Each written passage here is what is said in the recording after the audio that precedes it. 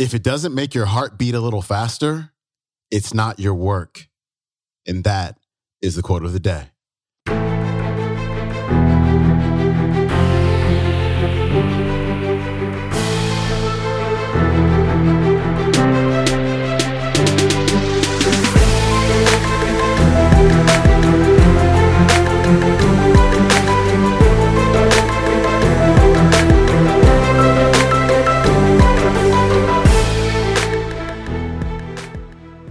Welcome back to the Quote of the Day show. I'm your host, Sean Croxton of SeanCroxton.com. Thank you so much for tuning in to our Tuesday episode. Today's featured speaker is Wes Moore, and this might be my favorite talk of the entire week because Wes is talking about finding your work, finding that thing that you can do that's going to have impact on the lives of so many other people. Here's Wes.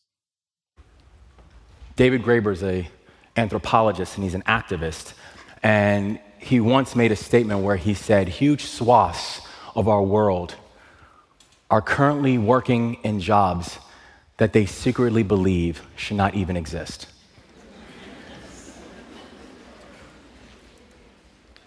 The moral pain of that reality is severe, a scar across our collective soul.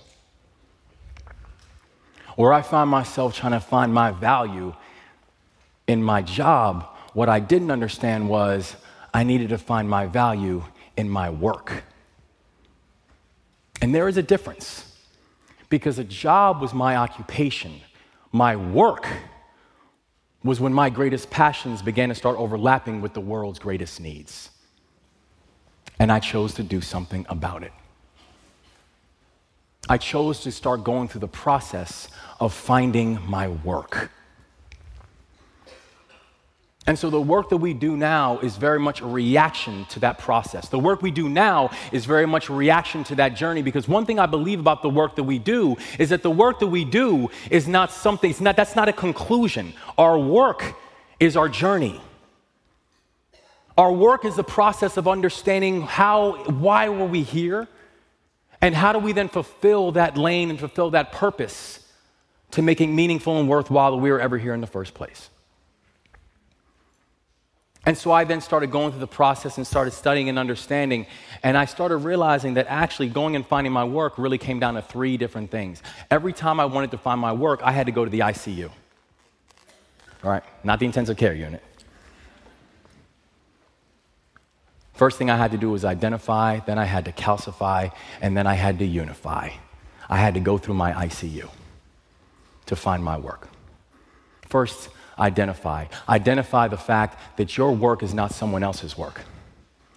Someone could give you the most impassioned speech about why this thing is really important to them, but if it's not something that makes your heart beat a little bit faster, it's not your work.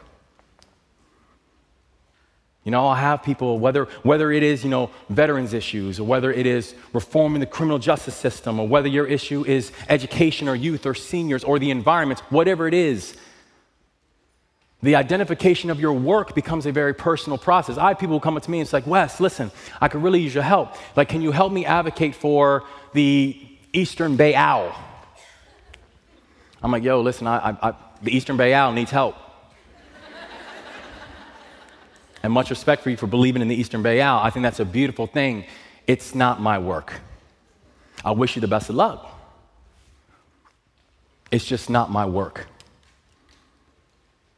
The identification of that thing that makes your heart beat just a little bit faster, and understanding that your work is a very personal process. It's not about the issue of the day. It's the issue of your life. Calcify. That the goal is not to start something. The goal is to end something. Oftentimes when people come up to me and they're like, listen, Wes, I'm thinking about starting a nonprofit organization. The very first piece of advice I give them is, don't start a nonprofit organization yet. All right? Understand what's out there. Really do your homework and your diligence to figure out what's going on. Here's the truth. There are currently over 40,000 organizations in this country right now that serve veterans. What we call VSOs, Veteran Serving Organizations. Over 40,000 organizations in this country call themselves VSOs. I can tell you right now, as a person who works very actively on these issues, there are not 40,000 issues that veterans face. But we have 40,000 VSOs who are all working to help this cause. My point is this: your goal should never be to start something. Your goal should be to end it. And sometimes that doesn't necessarily mean founding something. Sometimes it necessarily mean pulling something together. Because the truth is, I know people who bring their work to their job every single day. I think of my man Derek, who's a barber over in West Baltimore, who came up in one of the toughest areas in West Baltimore, who now still has his business in one of the toughest areas in West Baltimore. Now his job is that he's a barber. His work is that he is passionate about education, particularly for young boys, and particularly for young boys of color. So when they come into his barbershop, and it's all known throughout the community, if you come into Mr. Derek's barbershop and you bring a book, you're gonna get a free cut. I think about people like Yolanda, who her job, she's a makeup artist, and she's a beautiful makeup artist, but her work is helping women who are victims of domestic abuse. And what she does is she takes her talents and she takes her gifts, and she will not just physically help, but also morally and spiritually help women who at that time and at that moment might be at the lowest points of their lives, and remind them of just how beautiful and worthy they are when someone else tried to rob that from them. I think about women like Lisa, who works as a corporate attorney, but her work are veterans. And so she goes around her office and goes to all the big corporate lawyers who have suits that they probably hadn't worn in years. And she goes and collects suits, shirts, belts, ties, etc. And then she gives them and works with an organization that are making sure that as veterans are transitioning out and going to look for jobs, that they can come out and look the part when they're going for their job interviews. That this is not about starting something, but it's about ending something. And the third thing, the U, is unify. This idea that the people who you are trying to help, make sure that they are part of the conversation and not just subjects of the conversation. You know, I remember once working with a university who was talking about all the things they're going to do inside the community that they call home. And they were like, you know, we have all these people who are working on our advisory committee, and they started putting all these names, and we have the foremost experts in urban development, Dr. So-and-so and so-and-so. And I said, man, that sounds great. And I said, how many people from the community do you have on your working group? And they kind of looked at each other, and they were like, well, we have Dr. So-and-so to...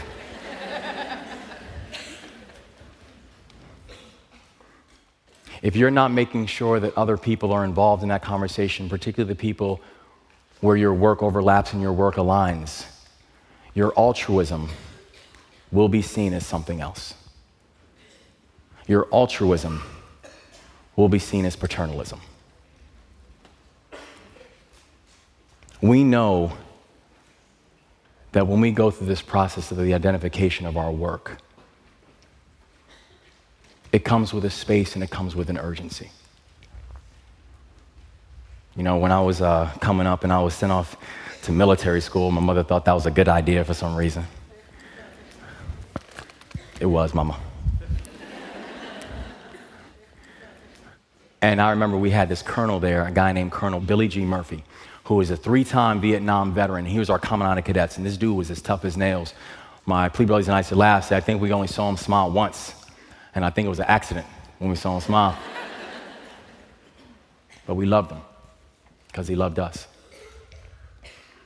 But one day he called the entire Corps of Cadets together for an evening formation, which was weird.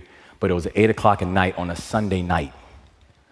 And we had noticed that he was losing weight really quickly. In fact, the uniform that he was wearing, it was starting to fit so big that it actually started to even look like it was his father's uniform or something. And he called the entire Corps of Cadets together, and we were all sitting inside the pews, and he was standing up in the pulpit. And he got up in the pulpit, and he told us that he was diagnosed with cancer and that he had to leave the school. So this, in essence, was his farewell address. But he said something to us that day that I will never forget. He just looked over us and he said, when it's time for you to leave here, whether it's time for you to leave this school, whether it's time for you to leave your job, whether it's time for you to leave your neighborhood, or when it's time for you to leave this planet, make sure that it mattered that you were ever even here. Make sure that it mattered that you were ever even here, because none of us are promised anything. We're not promised more days or more weeks or more years. No one has ever tapped me in the shoulder and was like, you know what, Wes, you got 6,515 days left so you can pace yourself, right? When you see people like, yeah, I'm gonna get to that once I get promoted. I'm gonna get to that once I get tenure. I'm gonna get to that once I retire. I'm gonna get to that once my kids move out. Who has promised you anything? So the only thing that we know is that while we're here, let's actually do something with it.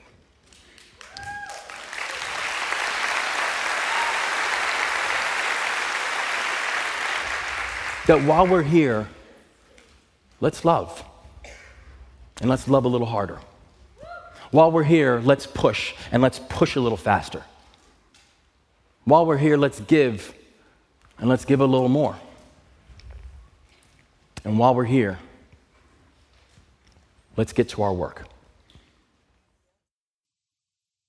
That was great stuff with Wes Moore. He has a program called Bridge EdU on campus. It helps students acclimate to college life with intensive onboarding and continued academic support for them. And so you can find more about that at BridgeEdU, that's the letter U.com. He also has several books. His latest book is called The Work, Searching for a Life That Matters. You can pick that up on Amazon at your local book retailers. All right, that is me. You enjoy the rest of your day. I will see you tomorrow. Peace.